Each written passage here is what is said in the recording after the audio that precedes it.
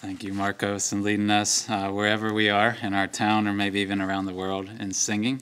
There's no greater thing to sing about, no greater way to start our morning, to start our week than to sing about the mercy of God and to know that the glories of it is even greater because of the depth of our sin, the sins that are many. So I want to pray together as we are about to open the Word of God, to hear it read, to hear it preached. I want to pray that God would be at work in our hearts, that wherever we find ourselves sitting this morning, or if you're watching this later, that God would move among us, and that because we're mediating between a screen and having that between us, that would not take away the power of the Word or the engagement of God with us as a people. So join me in praying wherever you are, and pray with me. Pray for whatever else the Lord brings to your mind and heart as we do. Father in heaven, we feel the brokenness of our world this morning, even in the basics of rain and weather that prevent us from actually gathering together in person.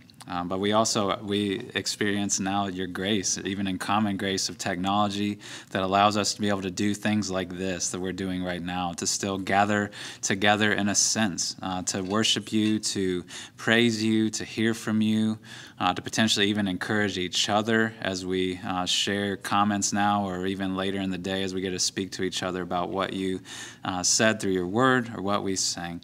So, Father, we're thankful that you provide good gifts to us, and that you have provided the greatest gift for us in the gift of your Son, Jesus. Thank you for sending him. Thank you for sending him into the brokenness of our world, where there's not just storms and rain, but where there's suffering, where there's disease, where there's mistreatment, where there's death. Thank you for sending him into our world to rescue us from our sin, to rescue us even from your judgment. I pray that our hearts would sing today that though our sins are many, your mercy is more, and that we would revel in that this morning. Father, we pray now as we gather together virtually. We pray for those we have sent out who every Sunday is this way for them, that we've sent out around the world that are in places where there is not yet a church even. We pray for them this morning and ask that you would encourage their hearts. We pray that you would build them up in their faith, that you would give them confidence to press on in the work that you have called them to. And in particular, I want to pray for Randy Baker this morning. I ask, as she serves in a very volatile nation in northern Africa, that you would help her to know how to minister to the people around her who are fearful, who are afraid, or who are maybe just are embittered or cold towards the sufferings that they see around them. I pray that she would know how to speak truth into their hearts, that she would be able to hold out the hope of not just an armistice or some sort of peace in their nation, but that she could hold out peace with you to people, and that they may believe it. They may see in her heart even a stability and a confidence that's not based on fluctuating threat levels and things like that from fellow humans, but that is secure in knowing that she is loved and approved of by you. And I pray that you would use her, that you would use her teammates to spread the good news of Christ. Father, I pray as we gather together virtually that this would just increase our thankfulness for each other. Even in the absence of being able to see each other's faces, to hear each other's voices, to speak directly with one another. I pray that this experience this morning would grow our appreciation once again for one another and for the church that you've assembled here. And I pray that we may have a deeper longing next Sunday, weather permitting, if you have in your providence, for us to be able to meet together. May our longing grow to be together again next Sunday, even as we worship apart this Sunday. And so, Father, now we pray as we read your word, as we walk through it together, we pray that your Spirit would speak to us through it, that he would give us attentive hearts, even if we're sitting on comfortable couches or maybe tired on this dreary Sunday morning. I pray that our hearts would be attuned to your word and to hear what you may have to say to us through it. Let me pray this in the name of Jesus. Amen. Amen. Well, I hope that you have a Bible with you. If not, hopefully there's one nearby you, wherever you are, that you could grab, because we're going to be in the very last section of Galatians this morning, Galatians chapter 6. That's actually where I'd encourage you to open up your Bible and to find yourself this morning. We're going to go through verses 11 through 18 of Galatians 6. We started Galatians, I think, way back at the start of February. If you can remember back then, it feels like an eternity ago to some of us.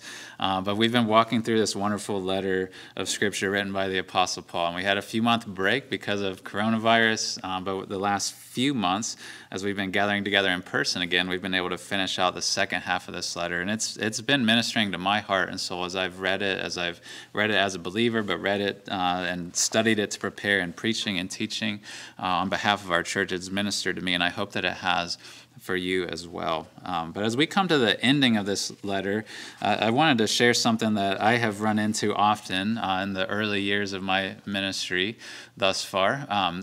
Prior to my current role, a lot of my previous roles, even in our church, had to do with ministering to young people, to have conversation with children and teenagers and their families, and I still do that. I still love doing that, but it was more prominent in my ministry early on.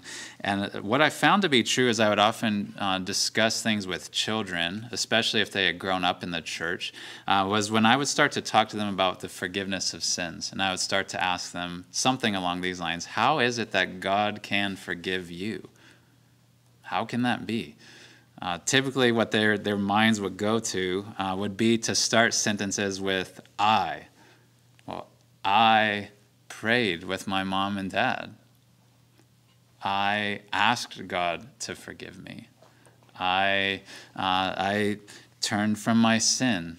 Or they may have other answers that go afield, like I have done good things. I've been trying to obey God. And all those sentences would start with I. They would be thinking of things they had done, things they had said, things that they had prayed. And it was typically, especially the younger they were, I'd have to steer them in conversation towards the cross, to think about what Jesus had done on their behalf, to help them see that there was something done outside of themselves, not something that was dependent on them, but done by someone else on their behalf. And usually the response, this was a very common response I would get, is when I would steer their mind and heart to the cross and to what Jesus had done for them, that he suffered on the cross for their sins. He took the punishment for them. Their eyes would light up and they would say something like this. They'd say, oh yeah. Like, oh yeah, they'd heard about the cross. They even, in some sense, believed that Jesus had died on their behalf, that he had suffered on the cross, but it was at the back of their mind when they thought about how they could be forgiven. At the front of their mind was thinking about things they had done. We had to call to their mind as a pastor, as a parent, over and over and over again, that the way that they could be forgiven was through what Jesus had done for them, not what they had said to him or what they had done for him.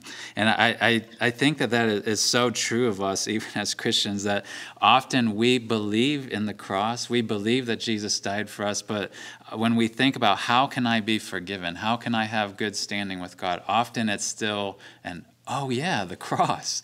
And we have it in the back of our minds, the back of our hearts. And what Paul has done through this letter, and you're going to see him do it most clearly at the end of this letter, is he's wanting us to not think about the cross as an oh yeah, but as a yes, like this is what I boast in. This is what is at the front of my mind when I think about my forgiveness and for my standing with God. And so I'm going to read this text for us in just a second, the last several verses here of Galatians 6.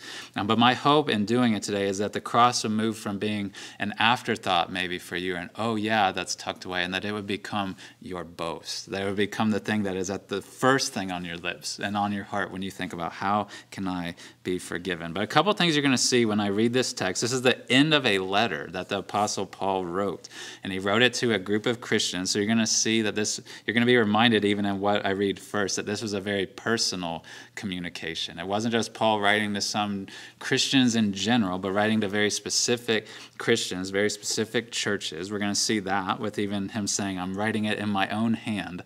I want you to see my handwriting, my heart in this. We're going to see, I think, in reading this, how serious the situation was with the Galatians. Usually when Paul ends his letters, you can look at some other ones that he wrote if you want later. He usually has some niceties maybe at the end, like, oh, say hi to so-and-so, greet so-and-so on my behalf. You're going to see none of that when we read the closing of this letter, because this situation was serious. There was a lot at stake with these early Christians. And then we're going to see, if you've been through this series with us, you're going to see that Paul, at the end of this letter, he's not introducing anything new. He's just going to be pulling through threads that he's been weaving throughout the letter. He's going to hearken back to things he's already said. He's going to just pull it to a close by referring back to those things. And so I want to read this now and then walk back through this text. And my message today is just going to be a very simple one, is that I think God wants you to boast in the cross of Christ.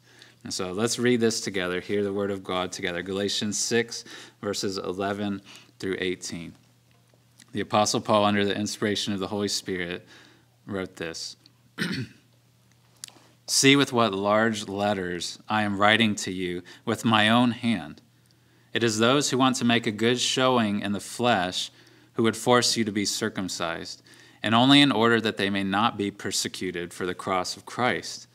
For even those who are circumcised do not themselves keep the law, but they desire to have you circumcised, that they may boast in your flesh. But far be it from me to boast, except in the cross of our Lord Jesus Christ, by which the world has been crucified to me, and I to the world. For neither circumcision counts for anything, nor uncircumcision, but a new creation. And as for all who walk by this rule, peace and mercy be upon them and upon the Israel of God. From now on, let no one cause me trouble, for I bear on my body the marks of Jesus. The grace of our Lord Jesus Christ be with your spirit, brothers. Amen. This is the word of God. Paul, as he concludes this letter, what he's doing is he's contrasting his ministry to the Galatians, even from afar. These people he had started these churches with, that he had brought to the faith, but now he's apart from. He's contrasting his ministry to them, the things he taught them, the ways he served them, with the ministry and the teaching of these false teachers that have now come into these churches at Galatia, who are calling people not just to trust in Jesus, but to also obey the Old Testament law, to lay that upon them as a law. And what Paul does here is he frames the differences between them, between his ministry and the ministry of those false teachers, in terms of what they are boasting in, like what they're most proud of, what they have at the front of what they're saying, at the front of their minds, the front of their hearts. What are they boasting in? What are they bragging about? What are they most proud of? Or it even has this sense, this idea of boasting of, what are they putting their trust in? What are they putting their confidence in? Like, what do they boast in? That's how he's framing the difference. And what you see in the first few verses is what the boast of these false teachers was. And he talks about it in terms of them boasting in the flesh. He's used that term before, but he says here again that they are boasting in the flesh, these false teachers. And you see that right off the bat in verse 12. We see in verse 11 that Paul, just to note this, when he's finishing this letter, he probably had what people call an amanuensis, a person who had good handwriting, write most of this letter as he would say it to them. But then here in verse 11, he's saying the rest of this last several, we call them verses, last several sentences, I'm actually writing those to show to you this is really from me. It's not some forgery. That's what verse 11 is about. But in verse 12, you see he says about these false teachers, he says, it's those who want to make a good showing in the flesh. Those teachers were wanting to make a good showing in the flesh. And flesh can sometimes mean the human body, like actually like muscles and bones and the physical parts of our body. But it can also mean this idea of human effort, like this idea of striving to do things ourselves to please God, to honor God. And that's what he's saying here first when he's talking about the flesh, that they're wanting to make a good showing in the flesh. They're wanting to put forward good effort, to put a good face on, to put a good resume out before God, to be seen by him through the things that they do. They're wanting to impress him. They're wanting to make him look at them and say, bravo, well done. You can receive reward now. You can receive my blessing. You can receive my favor. That's what's at the front of their mind, is they're boasting in their own efforts. They're boasting in their own skill, their own persuasiveness, their own ability to persuade people to do things and believe certain things. So they're looking to themselves for godliness, for value, for worthiness, their own efforts. They're trying to make a good showing in the flesh. But what you see down in verse 13 is the way that they're doing that, the way that they're trying to put a good foot forward, a good face forward for God to see, is that they're also trying, you see at the end of verse 13, they're also boasting in the flesh of these Galatians. That's how verse 13 ends. He says, they desire to have you circumcised that they may boast in your flesh. And so when he's talking about flesh there, he actually is talking about physical body, something tangible, something physical about these people. And although it's a foreign concept to us, what these false teachers were wanting to do was they were wanting to see the Galatian Christians, these non-Jewish Christians, they were wanting them to not just believe in Jesus, but also to start trying to follow the Old Testament law.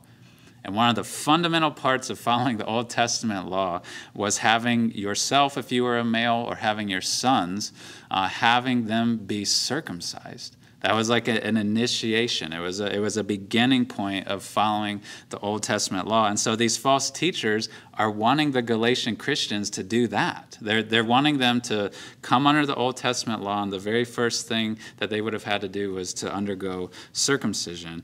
And so when Paul says that they're wanting to boast in your flesh, it's very crude, but he's saying that they're wanting to boast in, as odd as it sounds, in your foreskin. They're wanting to boast in what they can get you to do to come under the Old Testament law. And so they're wanting to boast in your bodies, what they can physically persuade you to do and get you to do.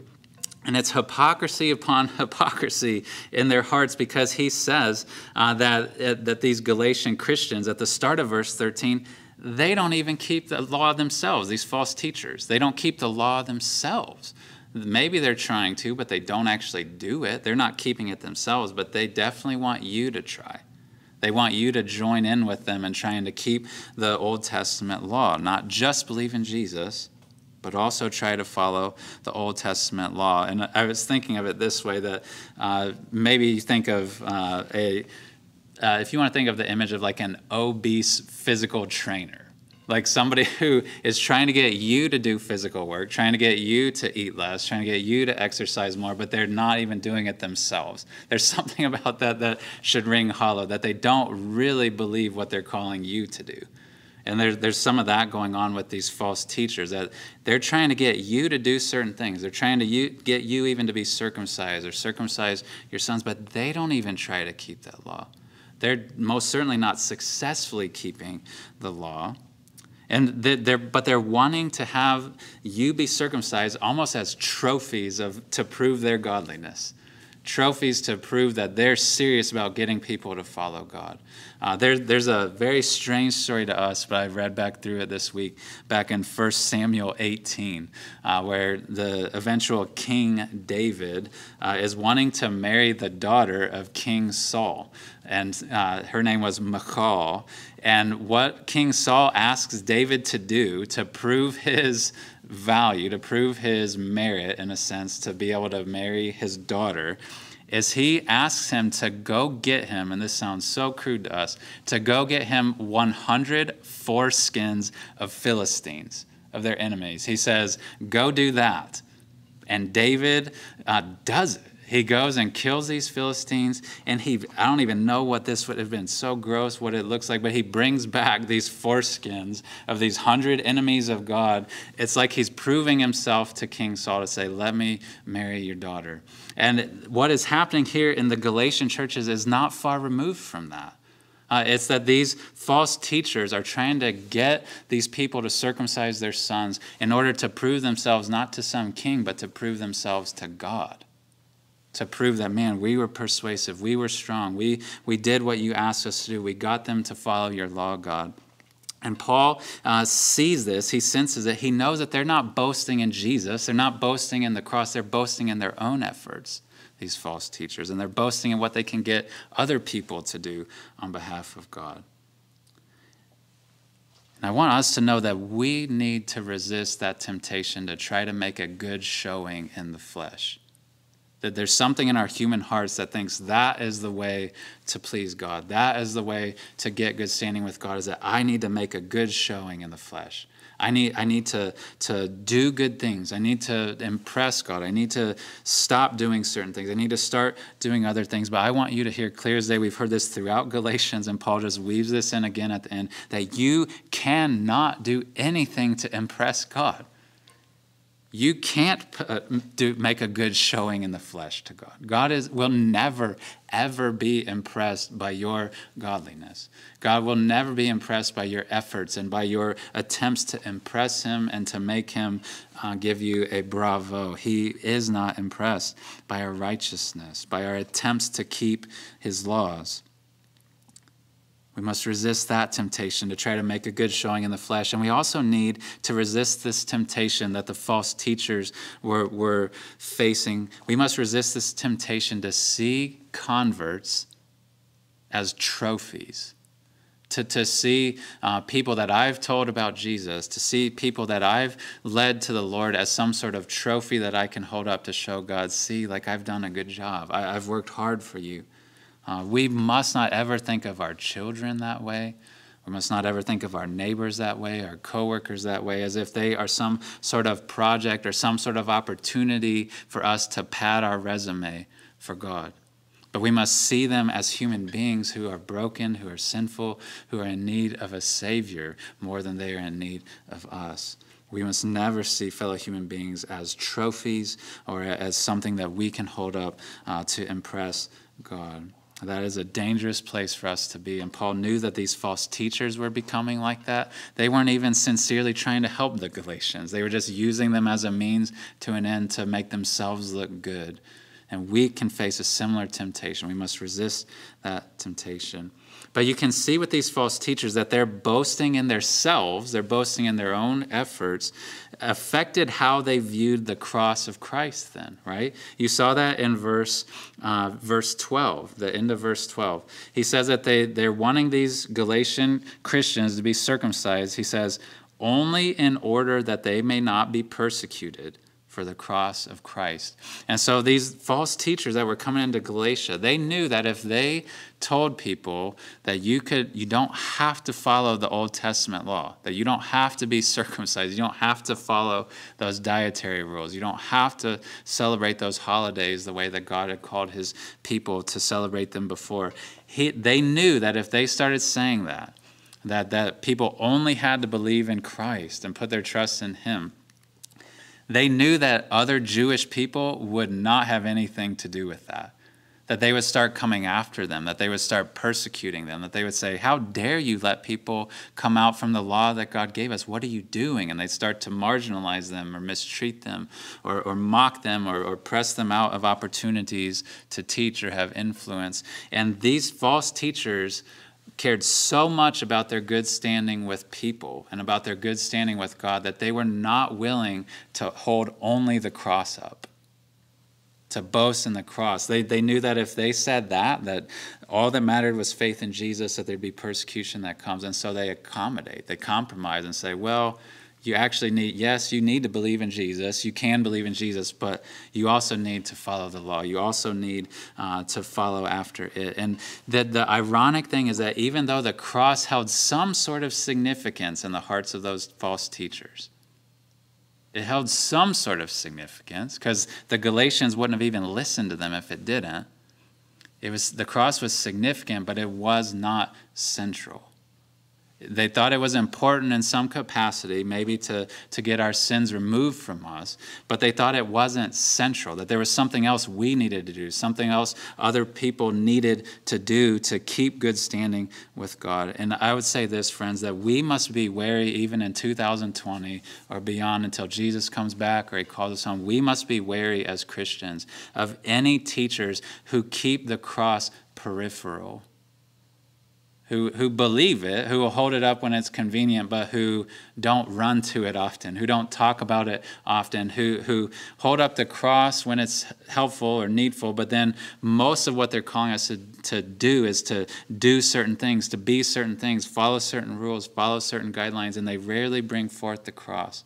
If the cross is merely significant to a teacher or preacher, but not central, that is a big problem. A preacher, a teacher, a pastor, a Christian at all needs to glory in the cross, to have it front and center, not just on the periphery like these false teachers. And so Paul is saying that the boast of those false teachers was their flesh. It was their effort, what they could manufacture to impress God. But then he talks about his own ministry and what he boasts in. The thing that they were keeping on the periphery, that they were keeping maybe in their back pocket, able to pull out when it was helpful, he's saying, that's what I boast in. I boast in the cross of Jesus Christ. And he wants them to know that. He wants them to know that is central for me. He says that in verse 14. He says, far be it from me to boast, except in the cross of our Lord Jesus Christ. He's saying that is what I brag on. That is what I put my hope in. That is what I am all about, is the cross of Christ. And the interesting thing about Paul, and this would be true of any of us as well, is that used to not be true of him. He used to persecute people who would preach the cross. He used to literally kill people who would preach the cross. It certainly wasn't central to him. He used to think it was a joke, think that it was heresy to believe that Jesus was the Messiah, that he had died for our sins, that the cross was important at all. But something had changed in his life where the cross wasn't a joke, and it certainly wasn't just on the margin of his life, but it became his boast. It became what he would talk about, what he would write about. When he would cut him, it was what he would bleed, was the cross of Jesus Christ. And he used to boast in his flesh just like these false teachers. He used to kind of hold out his resume of, I was a Jew of the Jew of Jews. I was a great teacher. I was respected. I would follow the law to a T. I had a good resume. I could make a good showing, I thought, in the flesh. But something has happened now, and he says in verse 14, he says that the world has been crucified to me and I to the world. And what he's saying is that old worldly way of thinking, of trying to impress God, trying to make a good showing, I have died to that. I don't live that way anymore. I don't boast in the things that I can do. I don't boast in my own obedience. What I boast in is the cross of Christ. And so what is it then about the cross that has changed him? Like, what brought about this shift in his life? Because some people today, and some people in Paul's day, maybe would have said, I boast in the teachings of Christ. Or I boast in the miracles of Christ and the things that he was able to do. But Paul says, I boast in the cross of Christ. And we maybe have heard phrases like that before, and that doesn't land on us as strange as it maybe should. That he says, I boast in the cross. The cross was scandalous. The cross of Jesus was the Roman government executing Jesus. It was them stripping him naked, making him bleed, making him wear a crown of thorns, whipping him on his back, exposing him for what they thought that he was. A criminal, a heretic, an insurrectionist. There was this violent, bloody murder of a human being. And Paul says, that's what I boast in. That's what I brag about. And it would have left people scratching their heads thinking, why on earth would he boast about that? This death of a man that many thought just exposed him for the fraud that they thought he was. They thought, man, it showed his inability to actually do anything in the face of opposition. But Paul knows that the cross is central to the plan of God, that in all its brutality and ugliness and messiness and violence, And all the perceived weakness that it showed of Jesus, he knows that it is central to the plan of God. And for a few reasons, it became central to his life. It became what he boasted in. It should become what you boast in and what I boast in. The reason number one that the cross of Jesus should become our boast is this, is at the cross, our sin is fully displayed. What I mean by that is that you cannot look at the cross of Christ, if you understand what was happening there, and boast in your worthiness. What was happening at the cross of Jesus was that our sins were laid upon him. And something way deeper than just the Romans harming him was happening. God the Father was crushing him. God the Father was punishing him, and it was because of our sins. So you can't look at the cross and think, oh, I can make a good showing. I can put a good foot forward, a good face forward, because the cross shows your vileness. It shows your sinfulness. It shows the ugliness of your sin against God, because God had to punish it. God had to lay down his wrath for your sake at the cross. That's why the cross, Paul said back in chapter 5, verse 11, is offensive. It's offensive because it exposes us as the sinners that we are. We can't look at it in all its brutality and ugliness and think, I'm good. I've got nothing to worry about. We have everything to worry about because we've sinned against God. And he had to crush his son in our place. He had to lay down the penalty for our sins upon his son Jesus. And so Paul then, that may even make us think even more, why would you boast in that then, Paul? Like, it's showing how sinful you are. It's showing how ugly you are. It's showing how unworthy you are. Typically, when there's something that exposes our ugliness and our sin, we try to hide that. We don't want people to know about it. We try to cover it up. We try to keep it out of sight of people. And you would think that Paul may want to do that with the cross, that since it's showing his sin and our sin, that he may want to kind of sideline it. But he holds it forward as his boast, as the thing he wants people to never forget. And the reason he does that, reason number two about the cross, that he boasts in it, is that at the cross, God's wrath is fully satisfied. So our sin is exposed. Our unworthiness is shown at the cross. But also what's happening at the cross is that God's wrath is satisfied. Because God had anger stored up against us for our sins, for our rebellion against him. And when we look at the cross of Jesus, we cannot think that there's anything left for us to contribute, anything left for us to suffer for our sins. Because when you look at the cross of Christ, yes, our sins are shown there, but also God's judgment was fully poured out on Jesus at the cross. Not just part of it, not just a portion of it.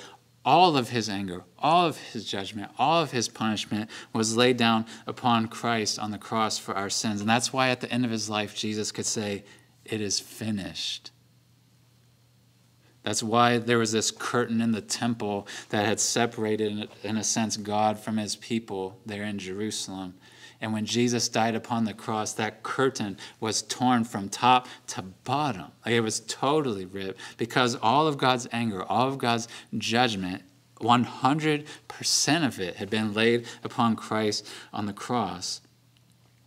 And so the cross then isn't just a monument towards our sin and our ugliness and our vileness, although it is that. It's also a monument to God's mercy, to the fact that God poured out all of his wrath upon Christ.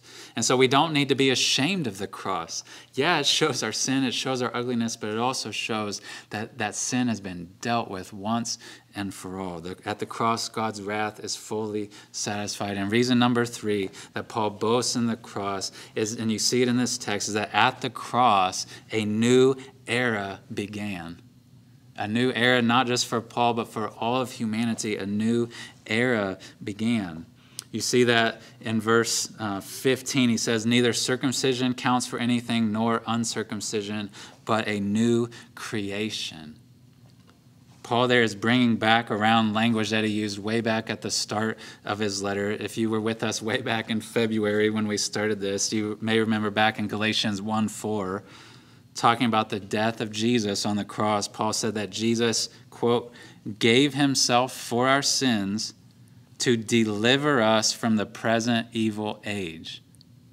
And so what Paul is saying through this letter is that when Jesus died upon the cross, that old way of operating, that old way of relating to God, of trying to put a good face forward, trying to make a good showing in the flesh, but being trapped in our sin, that is gone away. And that a new creation started, especially then on Sunday when Jesus came back to life, a new creation started, a new way of relating to God that would last for all eternity. A way of relating to God by coming to him through his son, Jesus, not through our own obedience or efforts to impress him. And so Paul knows that because he has placed his faith in Jesus, that he's been made into a new creation. That he doesn't have to try to impress God. He doesn't have to try to gain good standing with God through his works. He knows that new life has been given to him. He knows that he's been made into a new creation. And that newness of life, that being a new creation is something that is given to you, not gained by you. You can't make yourself into a new creation. You can't manufacture that. That's something God must work in you. It doesn't happen by keeping laws, Old Testament or otherwise. It doesn't happen by doing good things. It happens by God uniting you with his son Jesus and him making you into a new creation. And Paul says that's what counts. That's what began at the cross, was this new creation, and you need to be part of that. You don't need to be part of that old way of living under the law and following his rules that he gave to Israel. You need to be part of the new creation. Interestingly, he says that neither circumcision nor uncircumcision counts for anything. But it's you being a new creation. That is what was gained for you at the cross, was this freedom from the present evil age and the ability to be part of the new creation that's begun in Jesus. So Paul has been dramatically changed by the cross. As he's heard about it, as the Spirit has helped him to see it the right way, that his sin is shown there, but also the fullness of God's wrath has been poured out there, and that this new era has begun. Paul has been dramatically changed by the cross. He's now secure in his standing with God. He's not like these false teachers in Galatia who are always trying to just scramble to keep good standing with God or to prove themselves. He knows he's loved by God. He knows he's accepted by God because of what Jesus did for him. He's not trying to prove anything, and he's certainly not using these Galatian Christians as a means to prove anything to anybody. He knows he doesn't need to do that, and it shows in his willingness to suffer for the cross, right? Those false teachers, they were unwilling to suffer for the cross. They weren't willing to be persecuted. They wanted a cush, easy life where they're accepted by people, where they think they're accepted by God. They would avoid suffering. But Paul embraces it. You see in verse 17, he says, I bear on my body the marks of Jesus. And it's like this kind of tongue-in-cheek way of him saying, they boast in your foreskins. They boast in certain marks of the flesh that they have on their bodies, or they can get you to put on their bodies. But it's like he's saying, look at my body. Like I have been in shackles. I've been beaten. Look at my back. Like I have been stoned almost to death. I have been shipwrecked multiple times. I have been made fun of. I've been mocked. I have been had to starve almost at times because I couldn't even gain food. Look at the marks on my body. And I'm not doing it to impress God. I'm not doing it to impress you. I'm doing it because I love Christ and I boast in his cross, and I want you to boast in it as well. So let's stack up their scars and my scars. They don't have any. Maybe they have a marking of circumcision, but I have the marks of Jesus. I follow in his footsteps, willing to suffer for him. So I would ask you, is the cross central in your life? Has it become your boast? Or is it something maybe just at the periphery of your life, something that you think of as an, oh yeah. And I would ask you, are you willing to suffer for the sake of Jesus? Are you willing to hold out the cross of Jesus, come what may, if people make fun of you or reject you? If our society shifts in the years and decades to come where we are legitimately persecuted for presenting Christ as the way to God, will you keep doing it? If the cross isn't your boast, you won't. But if it is, you will. And we are called to do just that. We're called to have the cross as our boast and then call others to boast in it as well. Paul doesn't end this letter, I already mentioned this, but he doesn't end this letter with pleasantries and niceties, to say hello to so-and-so or greet so-and-so with a kiss. He doesn't say any of that in this letter because he knows there's too much at stake for these people. These Galatian Christians are dear to him, and he knows they're starting to believe a different gospel. That they're starting to take the cross of Jesus and put it on the periphery and start to say, but I need to do this to get God's favor. I need to do this to get good standing or keep good standing with God. And Paul is cautioning them in this letter over and over and over again. Do not add anything to the work of Christ. If I was to ask you what counts with God, what counts for your good standing with him, it is not your good works at all that counts for him, that impresses him, that pleases him. The only thing that you can do is cling to the cross. I love the song we sing where it says, nothing in my hand I bring, simply to the cross I cling. May that be true of our hearts, that we don't think of our giving statement to the church as something we can bring as evidence to God, that we don't think of our service in the church as something we can bring to God to put a good foot forward. We don't think of our evangelistic efforts as something we can add to our resume to show God, that we don't think of our work in the church nursery or our voting record in politics or our parenting skills or anything like this as things that we can do to impress God and make a good showing in the flesh. But I fear that many of us imagine the day that we'll be judged someday by God, and we almost think of ourselves as a person defending myself. That I need to put a good resume together. I need to have a good list of things I've done for God. If you come to God doing that, you will be rejected by him. But if you come to him holding the cross of Jesus out, saying, he died for me, like he bore my sin. He has died in my place. Please forgive me. God will forgive you. And he can even forgive you today. He can make you a new creation today. Because you need more than just good works. You need to be born again. And we don't come to God offering him something. We come to God asking him for something. We don't come to him saying, here's what I've done for you. Is it good enough? Like we come to him saying, I got nothing. Like I've got nothing but my sin, but I also have the cross. I have what Jesus did for me, and I'm holding on to that. And if that's how we approach God, he will forgive us. Back in Isaiah 66, Isaiah wrote this. He spoke on behalf of God, saying, this is the one to whom I will look. He who is humble and contrite in spirit and trembles at my word. That is who God looks at. And with favor is the contrite, the humble, the ones who know they have no goodness to bring to him, but who can only come to him through the cross. So I would say, friends, that we need to boast only in the cross, not in any good works from ourselves. And if we feel ourselves welling up with pride for things other than the cross, we need to be like Paul and say, far be it from me to boast in those things. Cast those things far away and return once again to the cross. I tell my kids often when I'm handing them something, especially the younger they are, I tell them to hold it with two hands because I know if they're just holding on with one hand and trying to grab on or do something else with the other, they're going to drop that thing. And the same is true with the cross, that we can't just hold it with one hand and then try to grab other stuff to bring to God, but we hold on to the cross with two hands. We boast only in it, and we need to boast not just only in the cross, but boast always in the cross. Boasting in the cross isn't just something we do one time when we initially come to faith in Jesus, like it's some gate we pass through, and then we just live the rest of the life without any sight of the cross, without any care of the cross. We need to always be boasting in the cross, day by day by day, week by week by week, year by year by year. We need to be always boasting in the cross. We need to keep the cross in our sight. We need to keep our hearts near to it. We need to live at the foot of it, so to speak, to always remember that I am sinful, but God is merciful to me because of Christ. It's no wonder Paul ends this letter in verse 18 by saying, "The grace of our Lord Jesus Christ be with your spirit, brothers."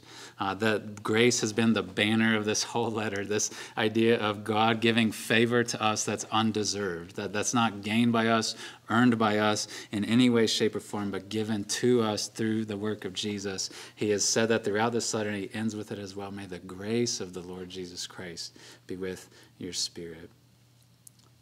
I love the song we sing. It's called "When I Survey the Wondrous Cross." And one lyric of it I just wanted to end on, and then I'll pray, and Marcos can lead us in another song.